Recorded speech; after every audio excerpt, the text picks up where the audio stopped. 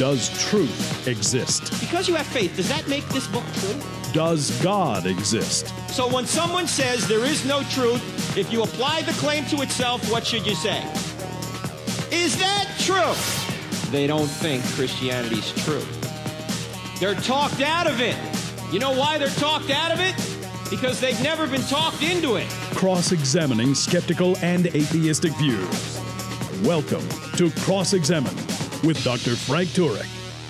If you're ever out in the wilderness somewhere, ladies and gentlemen, and you get between a mama bear and her cubs, you're in big trouble. Big trouble. You need to avoid that situation, as you know. Well, there's a ministry that's been started recently called Mama Bear Apologetics, and the founder is Hillary Morgan Ferrer. And there's a brand new book out, which I really enjoy, by the way. It's a great little apologetics book.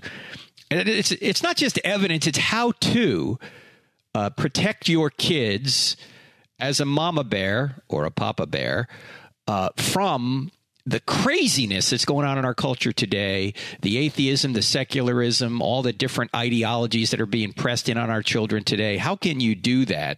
And Hillary has put together this wonderful book. She's the general editor. She's written a number of chapters in here, as well as some other great apologists as well. We'll get into it as we unfold this program. Hillary has a master's degree in biology from Clemson. I'm going to want to ask her about that. She's kind of a specialist in scientific apologetics, dealing with doubt and identifying causes and solutions for youth leaving the church. And I went to school with her husband, John Ferrer, who's also a great apologist himself. So it's great to have Hillary on the program. Hillary, how are you? Oh, I'm doing great. Thank you. And I love the fact that you and John went to school together. So, well, he's forgotten more than I'll ever know. He's a brainiac, John. How do you keep up with him? How do you keep up with him? Well, I don't know. I just think our marriage is slightly different than most people's marriages. We kind of sometimes laugh at what our pillow talk sounds like as opposed to others. So, yeah, I think it's just that was one of the things that brought us together is we both like talking about these things. And when he married me, he luckily wasn't looking for just a pretty little woman that would just, be quiet and take care of the house. He wanted a conversational partner. So that's what he got. I'm sure you win all the debates because my wife wins all the debates in this household, too. So I like to think that we refine each other. Oh, you do? Oh, well, that's good. Yeah. Well, this book here, Mama Bear Apologetics, why did you decide to put it together? How did this come about? Well, we originally had Harvest House approach us to ask us about writing a book. And so as soon as they did that, I just started brainstorming of what kind of book. They specifically wanted to have a Mama Bear Apologetics book. I'd actually been working on a book proposal for Diagnosing Doubt, which is a talk that I've given many times. Mm-hmm. But they said, no, we really want to have this Mama Bear Apologetics book. And so I thought, okay, I want to look at what's currently out there. I don't want to duplicate efforts. Natasha Crane's a good friend of mine. So she was one of the people that I called and said, okay, tell me what the next books you are that are coming up. I don't want us to create the same book. Mm-hmm. And one of the things that I've noticed with a lot of apologetics books, number one, I think this book is unique in the fact that it is directed directly at moms, because I think moms are just a unique demographic with unique needs. But secondly, a lot of the apologetics books are more, I don't want to say information loaded, but it's like kind of trying to teach stuff that the moms don't already know and answering questions, giving evidence, all of which is so, so important. But the thing that I saw lacking is asking where are these questions coming from in the first place? And so I got together with several of the ladies who are involved with Mama Bear and said, okay, let's sketch out a book that hasn't been written, that's going to be written directly to moms. And we just kind of started looking at cultural lies that are permeating everything, including media and education, and said, how can we address each of these to where we're not giving moms new information. We're giving them probably words to express what they've already noticed. In that sense, I think it's extremely empowering. And I've gotten a lot of feedback from women who have said that's exactly how they feel, is that they've noticed this stuff going on and they just didn't know how to talk about it. And now they feel like they can talk about it. Papa Bears can read this too. It's not just for moms. And it's anybody can read it because you do have just truth in here that can be expressed in a memorable way. In fact, in every one of these chapters that I've been through here, you've got this ROAR acronym, ROAR. Explain that. What's that about?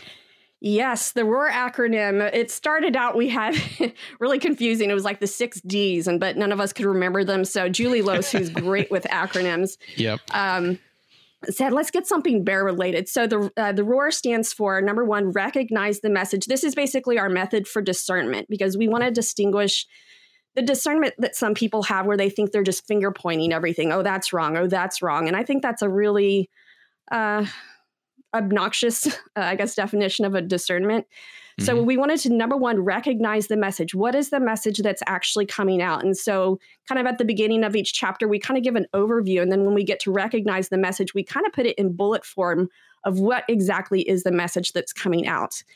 The second step is offer discernment. And there are 2 parts to offer discernment that are very key to understand. And to have discernment, you have to be able to recognize things for what they are. You have to be able to identify what is good, and you have to be able to identify what is bad.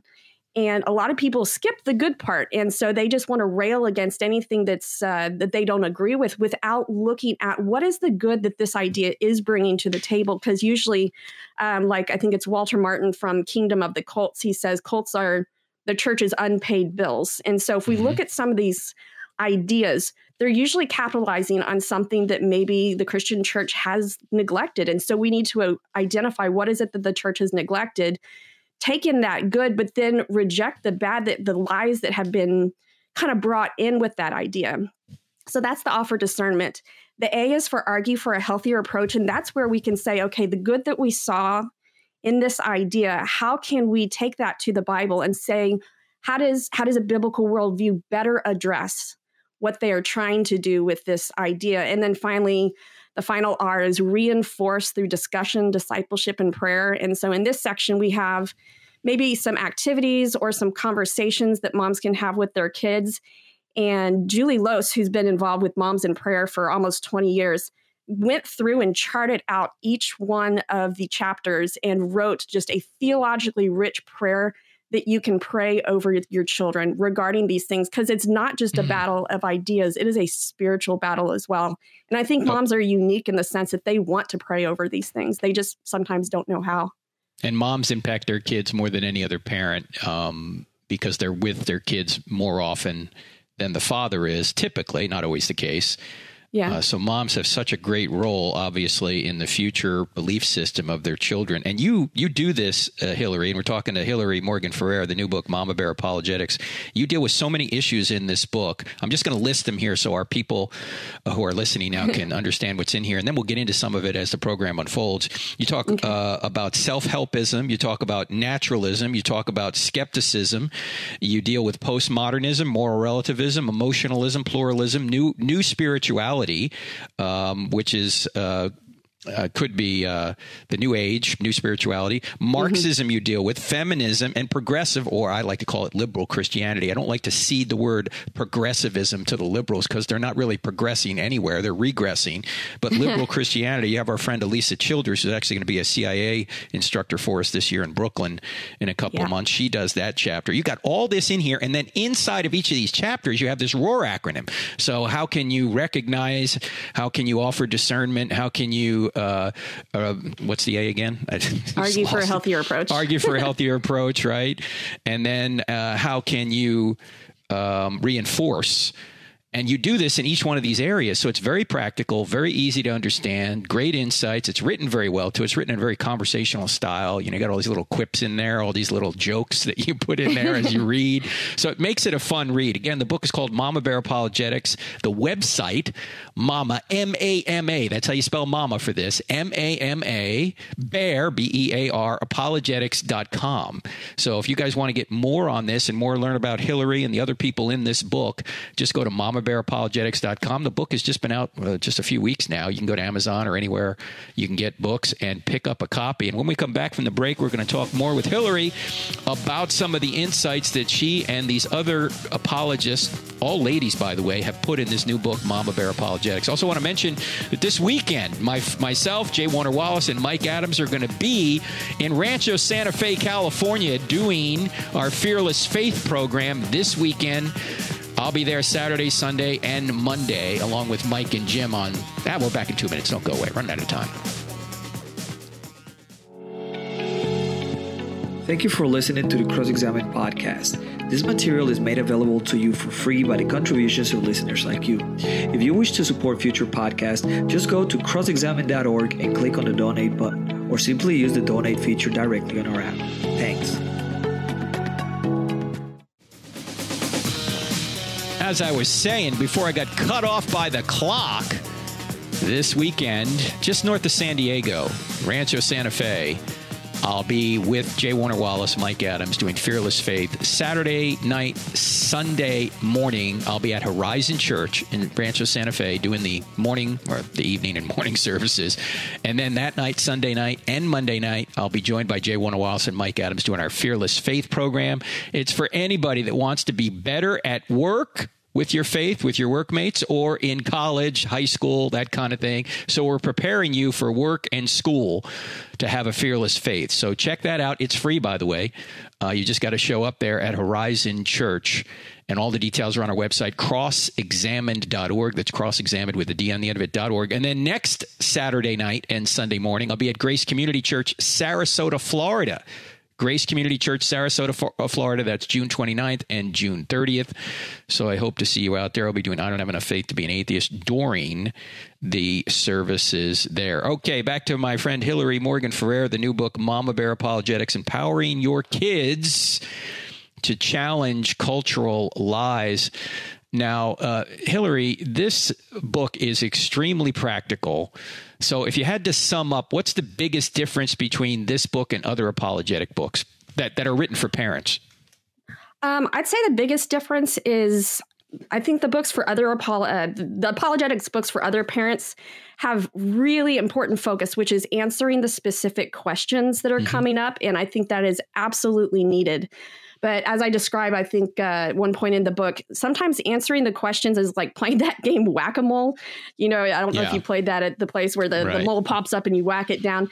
Well, we're having these questions pop up almost like weeds. And so instead of trying to just address when the kid is actually having the question, we're trying to go back to the foundation that we're building from a young age to prevent those questions from even making sense. For example, you know, the idea of science and faith being at odds with each other, that comes from a worldview that is not necessarily correct. And so how can we prevent them from having these questions and understanding just the rightful order of where biblical truth fits in with culture before we start having culture telling them stuff like you can't discover truth, or the government is the one that's going to save you, not Jesus.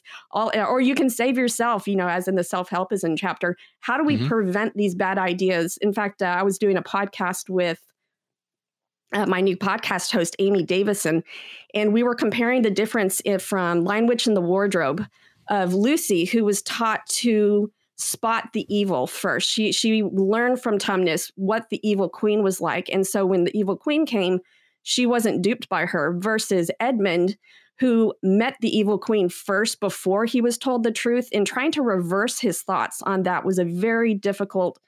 It was really, really difficult, and ended up with him basically going off, and they had to save him. And think about how much harder it is to save your kids from a bad idea if we haven't really prepared them to expect these bad ideas to begin with. And I thought that was just such a great analogy. And you point out that, as we've said so many times here, that 75% of the kids walk away from the church once they go to college. What do you think the main reason for that is? Oh, Barna's done a really good study and identified 6 of the main reasons. And the God in science is a huge deal. And that's one of the reasons why I did my master's in biology, is because I really wanted to be able to speak into that area. And I purposely went to a secular school for that. The idea of doubt and not being able to express your doubts. In fact, Fuller Institute found that just being able to express doubts actually helped alleviate some of the doubts. It's really that silence around the doubts that that fosters even more doubts. It's kind of like this beast that just keeps growing bigger and bigger if you're not allowed to I don't know, have some catharsis of letting it out and realize, oh, other people have these questions. I think they also identified just the idea of the exclusive nature of Christianity. And that, I think, goes along with our pluralistic and hyper-tolerant PC culture that we have right now. And this is an area where I think especially the Mama Bear book devotes a lot of time to addressing with the kids what true tolerance looks like, what true love looks like. Because if they're fed a wrong definition, which we actually address this in chapter 4 called linguistic theft. We have society that is changing the definitions of things that we as Christians are supposed to be affirming. And so, but if they change the definition, now we're affirming something that Scripture doesn't affirm, but the kids are getting confused because they're using the same words. Hang on a sec, because I want to come back to linguistic theft. I marked up that chapter and running through here, but I want to go back before we go to linguistic theft. I want to talk a little bit about science because you have a degree in biology. You went to Clemson. What were you taught there with regard to evolution? Was that part of the overall grounding of your biology degree, or was that a secondary issue? How did you get through that? Were you a Christian when you went through the biology program in Clemson? Tell me a little bit about that. Yeah, I was definitely a Christian when I went through that. I purposely went to a secular school. I'd studied a lot of intelligent design in the past, and I thought, you know what, I really want to know what the other side is saying. What is their evidence and what's coming from the universities?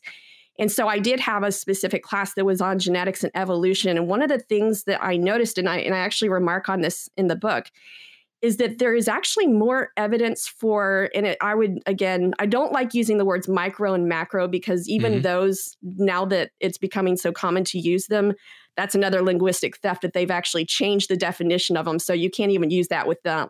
Anyway, you have to define what you mean. Yeah. Okay. So microevolution would be evolution kind of on a small scale of seeing small changes happen within a species, versus macroevolution would be something more on like the phyla level, phyla and up. So we have, King Philip came over for green soup, kingdom, phyla, class, order, family, genus, species. So I think I might have got the F's confused. Anyway, but the evolution that happens where you really change from one organism into another. This would be the ones that are talking about land animals versus whales and just the larger changes that happen there.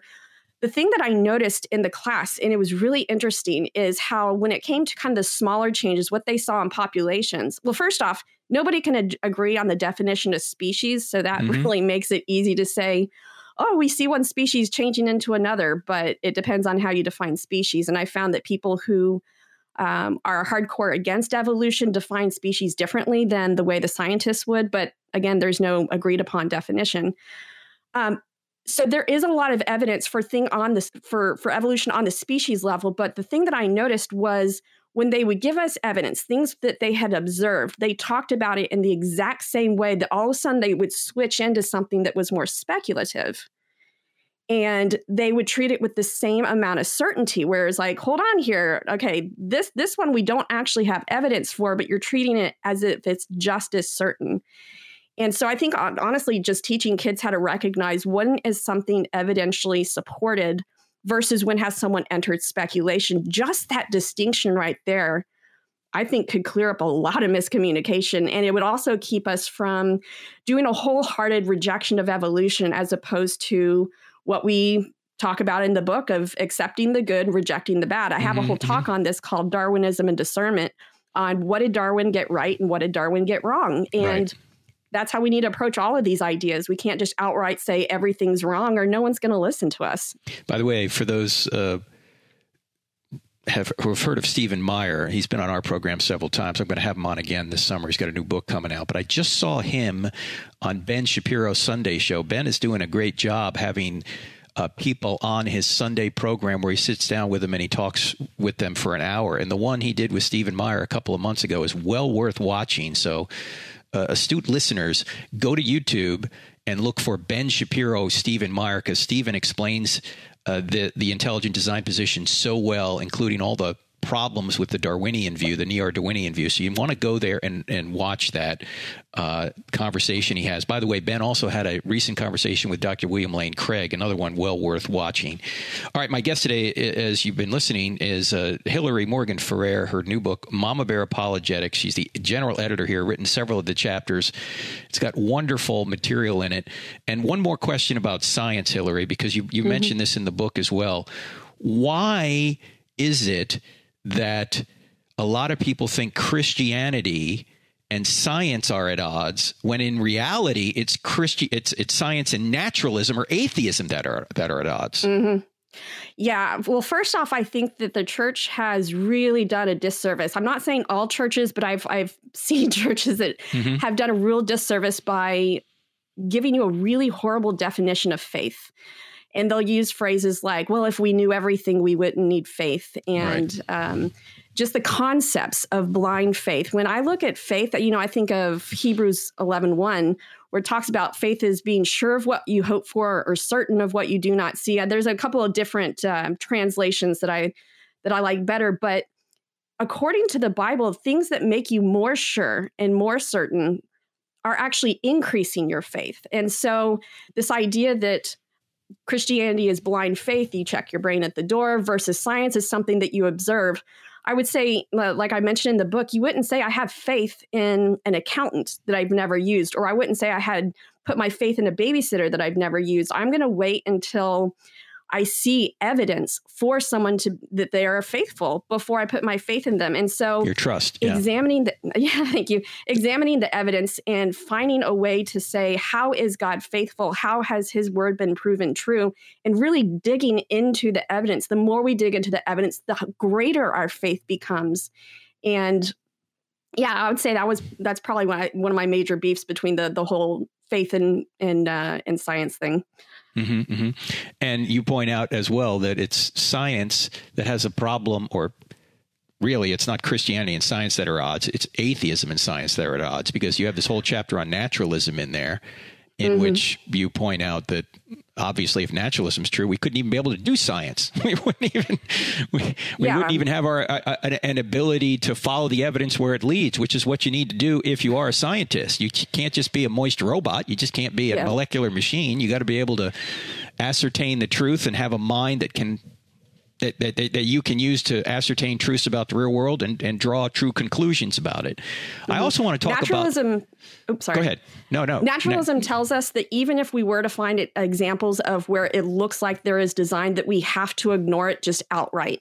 And I think that any belief that says you have to outright ignore evidence is probably not the best route to take. In fact, I think it's Francis Crick that might have said this, that I could be wrong on this, the biologist must constantly be keeping in mind that what he is seeing was evolved rather than designed. And if you're having to constantly remind yourself that what you're seeing is not the case, you might want to recheck your assumptions, because sometimes things are what they seem. And if it seems designed, hey, maybe it's designed.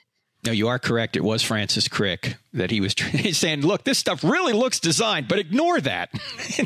Don't trust your lying eyes, okay? Yes. Listen to what I say. This stuff wasn't designed, even though it really was. You're listening to Cross-Examine with Frank Turek on the American Family Radio Network. My guest, Hillary Morgan Ferrer, the new book, Mama Bear Apologetics. And I want to ask Hillary about the five words that the culture has stolen and changed in the chapter that she has written called Linguistic Theft. It's in the book. We'll talk about it right after the break. Don't go away. College campuses are hostile to the Christian faith, and 3 out of 4 young people walk away from the church once they go to college. That's why we go to college campuses and present I Don't Have Enough Faith to Be an Atheist in the United States and even all over the world. When we do this, we don't charge students a dime. That's why we need your financial support. In fact, over the past couple of years, we've been able to grow dramatically because of your generous support. And 100% of your donations go to ministry. 0% go to building. So when you give to Cross-Examine, you'll be giving to help us go reach young people where they are. Would you consider giving today? Thank you so much, and thank you so much for what you've done already.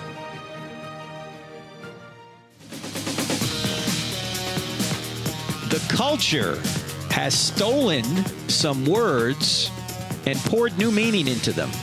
They've committed linguistic theft. What can you, as a parent, do to protect your children from the false definition or the false definitions of these words? We're going to get into it with my guest, Hillary Morgan Ferrer, the new book, Mama Bear Apologetics, you need to get. You want to empower your kids to challenge cultural lies.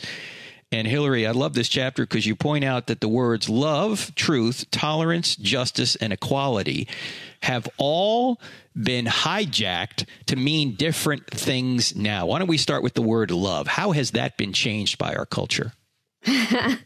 So we talk about in the book how the classical concept of love was to will the good of another.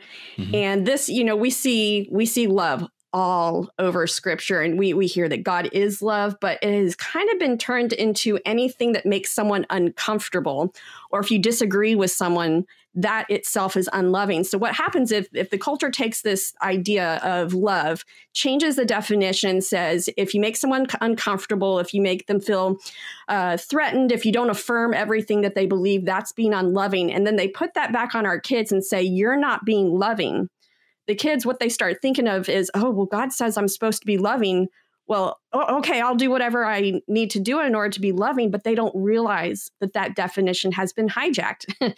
What is the true definition? What should we do when something is going to not be in the best interest of somebody or hurt them or others? What should we tell our kids to do that the loving thing to do is? The loving thing to do is to, and I know a lot of times people say that this is really difficult, is to affirm the person, but not the ideology. Mm-hmm. The problem that we're having right now is that people are being held captive to these ideas, and they have said, I am my ideology. And so this is a really difficult way to do this. I use an example in here of the idea of being captive to bad ideas, I think used in scripture. Is if you go back to basically any cop show, if you have a captive and a captor, you can't take a shot unless you have a clear shot. And so the first thing we have to do is try to help them distance from the ideology versus the identity and really affirm who they are. And I think this is being loving to them, being wanting to do things with them. I have a story of a guy that I knew back from Santa Barbara when I lived that had a real heart for the homosexual community. And so he would be surfing with these guys. He would be going out and doing stuff. But when he decided, oh, I'm going to go to a gay bar with them, I kind of mentioned, well, at that point, you're affirming the action, not necessarily affirming the person. Mm-hmm. And so all the other things are good to be treating them just like they're a friend, getting them to those baby steps to where they can see that you do love them. It's going to help them understand what true love is, and they'll receive maybe what you say, the gospel, with more open ears at that point, because you form that relationship. And as any mama bear knows, if you affirm everything your child wants to do, you're not being loving, you're being unloving. You need to stand in the way of evil, just like a real bear will stand in the way, a real mama bear will stand in the way of evil approaching her cubs. You need to do the same as a mom or a dad, because love doesn't mean you affirm everything. Love means you affirm the things that are good and you stand against the things that are evil. So the culture has hijacked this word love. You point out here in this, and again, the book is Mama Bear Apologetics. Hillary Morgan Ferrer is my guest. How about this word truth? What does that mean now in our culture, Hillary? Truth. Yes. This is a big theme right now, because if you've noticed, there is now a possessive pronoun in front of the word truth everywhere you look. My truth, his truth, I'm living. Everybody wants to have their own truth. And so the idea of truth being true for everyone, I think kind of started where we, honestly, like we talk about objective truth and subjective truth. And subjective truth, I think that's almost a misnomer. I think once we said that there was such a thing as subjective truth instead of perception or a preference, we have now entered this idea that there could be something true that is truly subjective. So the classic example that people give is flavor of ice cream. I wouldn't say that it's subjectively true that that's my favorite flavor of ice cream. I would say that is my preference, because there can be an objective statement to that, to say Hillary Morgan Ferrer favorite ice cream is a turtle sundae. And that actually is true for all people at all times. So that would be an objective truth to state that it's my preference. But when we make my preference a truth, I don't know. I think that's kind of a misuse of the word truth. But so everybody is wanting to create their own truth. And of course, one of the things that we see, like say in postmodernism and in some of the Marxism, is truth has been actually reinterpreted as something that is oppressive. And is that true? So, is that really true? Exactly. Is that objectively true, Hillary? I know. This is the question we need to ask. But, so when kids hear, oh, truth is oppressive, it's just the powerful people trying to put their truth on you. When they hear Jesus Christ is the way, the truth, and the life, when they hear that word saying Jesus is the truth, they're going to hear that from a hostile perspective if they have bought into the lies of some of the Marxism, some of the postmodernism. And so that's another word that if they, like I say in here, when our society messes with the definition of truth, it is messing with our kids' foundation of reality. If our children no longer feel comfortable using reality as their arbiter of truth, they will be insecure and timid about having any convictions whatsoever. And I think that really summarizes why we need to be addressing the idea of truth with them. How about this word tolerance? It used to mean that you disagreed with somebody, but you also would tolerate that idea and their ability to express that idea. It doesn't mean that anymore in our culture today. What does the word tolerance now mean? Oh, yeah. So thankfully, the Oxford Dictionary has not changed. And so they talk about in order to have tolerance, there has to be dislike or disagreement. And so what tolerance has turned into now is everybody has to agree that everybody is equally right. Everybody has an equal opportunity to live their truth. And you really can't say anything about anybody else's. It's basically turned tolerance. Tolerance is tolerant on everyone except for anyone that makes an exclusive claim. So you're free to believe whatever you want unless you actually think it's true. And then at that point, you're being intolerant. And that's a dangerous position to put kids in, to say, you can believe this, but you can't actually believe it enough to have a conviction about it, because they're going to back down if they think that that's true. That's right. We won't tolerate that. Now, notice, friends, that the words that we're talking about here, love, truth, and tolerance, the liberal or cultural definitions of these truths are all self-defeating. Because on one hand, they'll say, love is, you have to affirm what I believe. But they don't affirm what you believe about love. Right? They don't affirm that. They say, no, you're wrong. In order to love, you need to affirm what I do. Well, they don't affirm what you're doing. So that definition of love doesn't work. Truth, you have to affirm my truth. And if you don't affirm my truth, you're objectively wrong. It's objectively true. There are no truths, they say. Yes. And then for tolerance, we could talk a month about that. These people don't tolerate people who don't agree with them, which is what tolerance is. They don't tolerate Christians or Muslims or Jews saying, that certain sexual relationships are right and others are wrong. They don't tolerate that, despite the fact that they claim they're very tolerant. So it oozes an irony in every way. Oh, there is. How about justice? That's another word they've hijacked. What does it mean to them? So justice, I kind of put justice and equality together. And anytime there's a discrepancy anywhere, this is kind of my observation. Anytime that there's a discrepancy, the cause must be because there's injustice or inequality. And so it's like they're looking at equality of outcome, no matter what, no matter motives, no matter work ethic, no matter anything. It has to be equality of outcome. Otherwise, it is unjust and unequal. And so basically, I say the side that controls the words love, tolerance, justice, and equality can basically shut the conversation down, because they use all the tactics that we talk about in here of why people use linguistic theft in the first place. And so this is also a really confusing one, especially with the social justice that's going on right now, because justice is a frequent theme in the Old and the New Testament. And it's something our kids are said, our God is a just God. So if our God is a just God, and we've now changed the definition to mean that everybody can have equal outcome instead of what is merited, that can be confusing for them as well.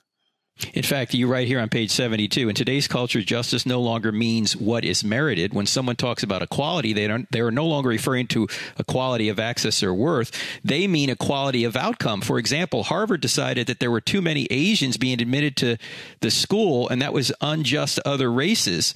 Their solution: changed the criteria for admittance based on race. The practice has landed them in a legal battle. To be considered for admittance, Asian students must have SAT scores that on average are 140 points higher than their white classmates, 270 points higher than Hispanics, and 450 points higher than African Americans. That's Or how's that for justice and equality? Exactly. And I made this same point recently here on the podcast, Hillary, that's the same thing that's true with the so-called same-sex or sexual orientation laws, which are supposed to bring justice so you don't discriminate against people that have same-sex attraction. The problem is what it actually creates is it gives an advantage to those people because anybody who isn't same-sex attracted or has that orientation, so to speak, in the workplace is automatically put at a disadvantage because who is going to be let go when this company has to downsize? Are they going to let go John and Jane Doe who don't have any legal recourse to sue? Or are they going to let go someone who claims to be LGBTQ? They're going to let John and Jane go. Easy for me to say. John and Jane Doe go. Gee, say that 10 times fast. Because they can't sue because they don't have any protection based on their sexual orientation. So it actually turns out to be unjust and unequal rather than equal. And so this book, by the way, again, it's called Mama Bear Apologetics, Empowering Your Kids to Challenge Cultural Lies. It's not only for mama bears, it's for papa bears, and it's for kids too. Hillary, I think kids can read this. Yeah, my nephew says that he's reading it, so I look forward to hearing. Partly he's reading it because I told him there's stories about him in there. But good, that's a good way to get them to read. Now, what do you? Let's briefly go through in a minute. If we can't do it in a minute, we'll carry it over into the next section. How do you roar? Let's use roar, that acronym you had earlier, to deal with these kinds of issues. So, how do you recognize, first of all, that these words are being redefined? Oh, so I think you can find actually like T-shirts and jewelry are a really great way. I posted something on Facebook the other day that was at a little craft fair that said all good things are wild and free.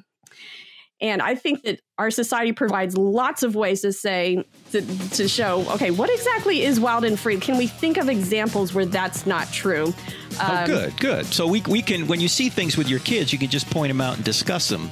That's a lot better than let's open the Bible and have it's not better than opening the Bible, but it seems a lot less offensive to the kid to just kind of have a natural conversation about these things. All right, we're back in 2 minutes. Out of it. Yeah, with Hillary Morgan Ferrer. Don't go away. Back in 2. If you find value in the content of this podcast, don't forget to follow us on Facebook, Twitter, and Instagram, where you can find more.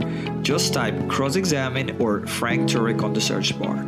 Also, visit our website where we add new videos, articles, and free resources daily.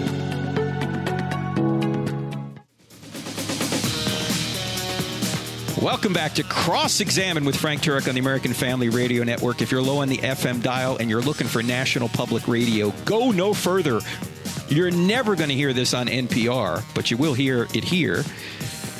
And we hope it's the truth. That's what we're trying to tell you about. The new book, Mama Bear Apologetics, edited by my friend Hillary Morgan Ferrer. She's been my guest the whole program. And we were talking about linguistic theft and the 5 words that have been hijacked by our culture and different meanings have been poured into them. I want to move on to another chapter now. We couldn't totally complete the thought there. That's okay. You need to get the book anyway. And parents, you just need to tell your kids or show your kids what the true definitions of those words are, rather than just allowing the culture to define those words for you and for them. And remember, the words, again, are love, truth, tolerance, justice, and equality. So get the book, and you'll be able to do that in a very easy way. And just before the break, we were talking about, I didn't have enough time to complete the thought, but we were talking about how to make life lessons easy without having to always open the Bible and make it seem like it's a lecture. That's what I was trying to communicate there. And I remember Os Guinness saying this, a Christian apologist and thinker from the UK, although he lives in the US now. He liked to play with his kids, spot the lie. So you're watching a TV show, there's premarital sex on there and there's never any consequences. Everybody's always happy, or the LGBTQ thing is going on. Everyone's always happy. There's no negative consequences ever. You just stop with your kid and you say, hey, what's being communicated here? What is the lie here? And it makes it for a fun way of doing cultural commentary and real world lessons without always making it sound so didactic. And so I think Spot the Lie is a really good way of making those points. And it's exactly what you just said a minute ago, Hillary, before we went to the break. But let me go to another chapter in here that's extremely important in the book, Mama Bear Apologetics. Friends, again, Mama, M-A-M-A, Apologetics. Mama Bear, B-E-A-R, apologetics.com. Okay. Go there and then get this book, Mama Bear Apologetics. You have an entire chapter on emotionalism. I'm going to read a section of it here in a minute. But before we do, why is this such an important chapter, Hillary?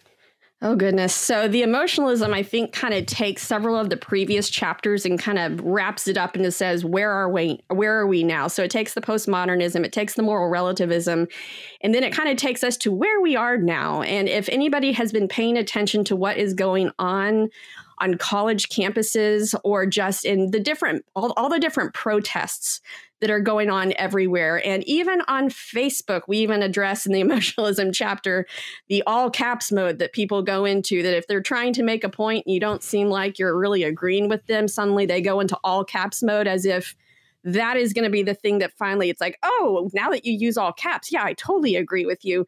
It's this idea that emotions and the strength of the emotions can determine how true something is. And this is so prevalent in our society that we cannot afford to ignore this.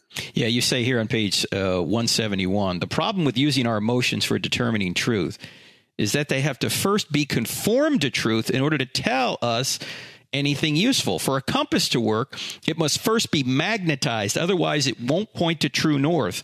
Disciplining our emotions with truth is like magnetizing our emotional compass. We can follow our emotions, but only after we have made sure our emotional compass is pointing in the right direction. That reminds me of Romans chapter 12, by the way, Hillary, where Paul says we have to renew our minds. Absolutely. Well, that presupposes our minds need renewing. I mean, how do we do it? And this book, Mama Bear Apologetics, will help them do that. What else from this chapter do you think that really needs to be made known? They have to read the entire chapter. We can't get through it here in the book. But people, it seems to me, and I've said this before too, it seems to me that what we would call conservatives, theological conservatives, political conservatives, Hillary, we want to change our behavior to fit reality. Whereas people on the other side, liberals and so-called progressives, they want to change reality to fit their behavior. Yes. And that is a fool's errand. You can't change reality to fit your behavior. You need to change your behavior to fit reality. You can't change reality to fit your behavior. Yet that's what they want to do, and they want to do it just based on emotion. Why is that not going to work? Well, I don't go into a lot of the technical definitions of things like syllogism in this book, but this the section here in the Recognize the Message, we actually divide this one slightly differently than the other chapters, that we go into the assumptions of emotionalism and then we go to the message of emotionalism. And the assumptions of emotionalism are essentially a syllogism, the sense that I have two statements, that if those two statements are true, then the third statement has to be true. So the three statements are, I cannot choose or control my emotions. I really think that for the first time, our society is the first one that has really bought into this idea that my emotions are uncontrollable. Even if I can change them, even if I can control them, I shouldn't, because then I'm being inauthentic. The second belief that if this one's true, negative emotions are harmful. So if anytime someone feels uncomfortable, this is like all the safe spaces that we see. Oh, that even hearing a counter idea makes me uncomfortable. I need to be in a safe space because negative emotions are harmful. So think about those two premises. I cannot control my emotions. Negative emotions are harmful. What's the logical conclusion that has to come from those? Oh, I can't hear anything negative, anything that disagrees with me, right?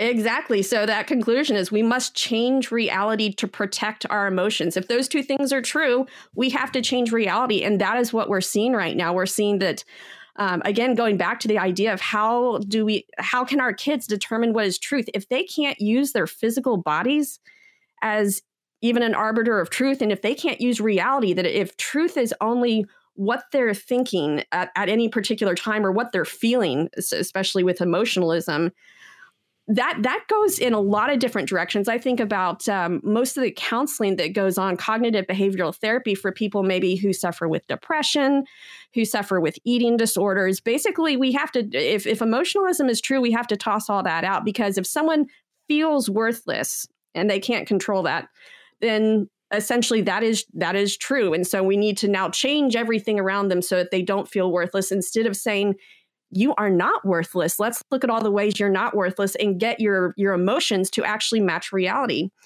We're made in the image and likeness of God. That's the only grounding we have for our ultimate worth. If either we are or we're Absolutely. Not. If we are, then we have worth. If we're not, if we're just going to become worm food and everything that we've ever accomplished here on earth is ultimately going to go to heat death anyway, then there is no real meaning to life, and there is no real worth to life, and no real worth to human beings. The only way we can really have worth is if we're made in the image of the being with ultimate worth, God, and we are. So it's important that your kids understand this and believe what's right. In fact, there's an epidemic of teen suicide right now, because a part of that is because kids just don't see any meaning to life. Yeah. We're completely amusing ourselves to death. We've got all these games, all these choices, all these ways to trivialize life and to try and go through life numb, and we don't really have any meaning for life. And it's no wonder, unfortunately, so many young people take their lives. That's why this book, Mama Bear Apologetics, you didn't think I'd be talking about this in the context of suicide here, Hillary, but this book, the one that you've put together with several other wonderful apologists, can help get parents to communicate to their children that they really are made in the likeness and image of God, that there really is something to live for, that there really is truth out there. They can know it. They can have true meaning in their lives, and they don't have to be swayed by emotions which come and go and are so fickle. And that's what this chapter here on emotionalism is so important for them to read. If you had to just say one thing about emotionalism to your children to help them understand the truth, what would you say to them about this whole topic of emotionalism? I would probably address the phrase that they're going to hear probably multiple times a day, anytime they watch any kind of media, and that's follow your heart. And this is one of those ways that you can really make a game out of something, because following your heart is basically following your desires. And so Lisa Childers, I think in her chapter, says a couple examples of, what if I get mad and I want to kick your father in the shins? Should I follow my heart? And you can just think of all sorts of wacky things. Sure. That really make them laugh, that show the truth that following your heart is really a bad idea. And one of my recommendations is just to look up regrettable tattoos, because all those people followed their heart at that moment and regretted it later. This is one of the ones you can just kind of make it into a game that's funny. But when it's funny, it takes down this is a lecture, and it really turns it into a game to where they can think of all the ridiculous things where they shouldn't follow their heart. But that concept will be kind of digging into their heart, into their thought process, to where when they hear people say that, they're immediately going to think of all the times when, no, that's really a bad idea. And so they're not going to fall prey to that. Solomon said in Proverbs 4, guard your heart, because everything you do flows from it. And of course, Jeremiah said, the heart is deceitful and wicked. Who could know it? No, we don't follow our hearts. We follow the truth, and we reorient our hearts toward the truth. That's why we need to renew our minds. Hillary, it's been great having you on the program. We're out of time already, but tell people where they can learn more about you and your ministry and your podcast and the book. Again, you can go to our website, mamabearapologetics.com. That's Mama, M-A-M-A. And you can go to a lot of places selling the book: Christian Books, Target, Amazon. What was the other one? Barnes & Noble. They all have the books out. And I would just like to say, just as a plug for the book, that Amazon sold out on the very first day. And we had to go into a second printing within a week. So there are Mama Bear groups that are forming all around the country. So I would say go get the book and then find some like-minded mamas that want to read through this with you. And I think you'll be blessed. Well done. Mama Bear Apologetics, mamabearapologetics.com. Get the book, use it. It's not just for mamas, it's for dads too. And look, anybody in junior high and above can read this and get truth out of it and real practical truth. So I highly recommend you get the book. Thanks for being on, Hillary. And I want to mention again, I'm going to be in San Diego with my friend Jay Warner Wallace and Mike Adams for Fearless Faith at Horizon Church, Rancho Santa Fe, California, just north of that this weekend. Next weekend, Sarasota, Florida, be at Grace Community Church there. All the details on our website, crossexamine.org. Click on events. You'll see my calendar there. Hope to see you out there. God bless. See you next week. We hope you got a lot of value out of this episode. If you think our podcast needs to reach more people, here's what you can do to help. Go to iTunes and type Cross-Examined Official Podcast, 4 words in the search bar, and leave us a 5-star rating. It'll take you less than 5 seconds. And if you have a few more seconds to spare, leave us a positive review. The best reviews will be featured on future episodes. You can also listen on Spotify, Stitcher, and Google Play. God bless.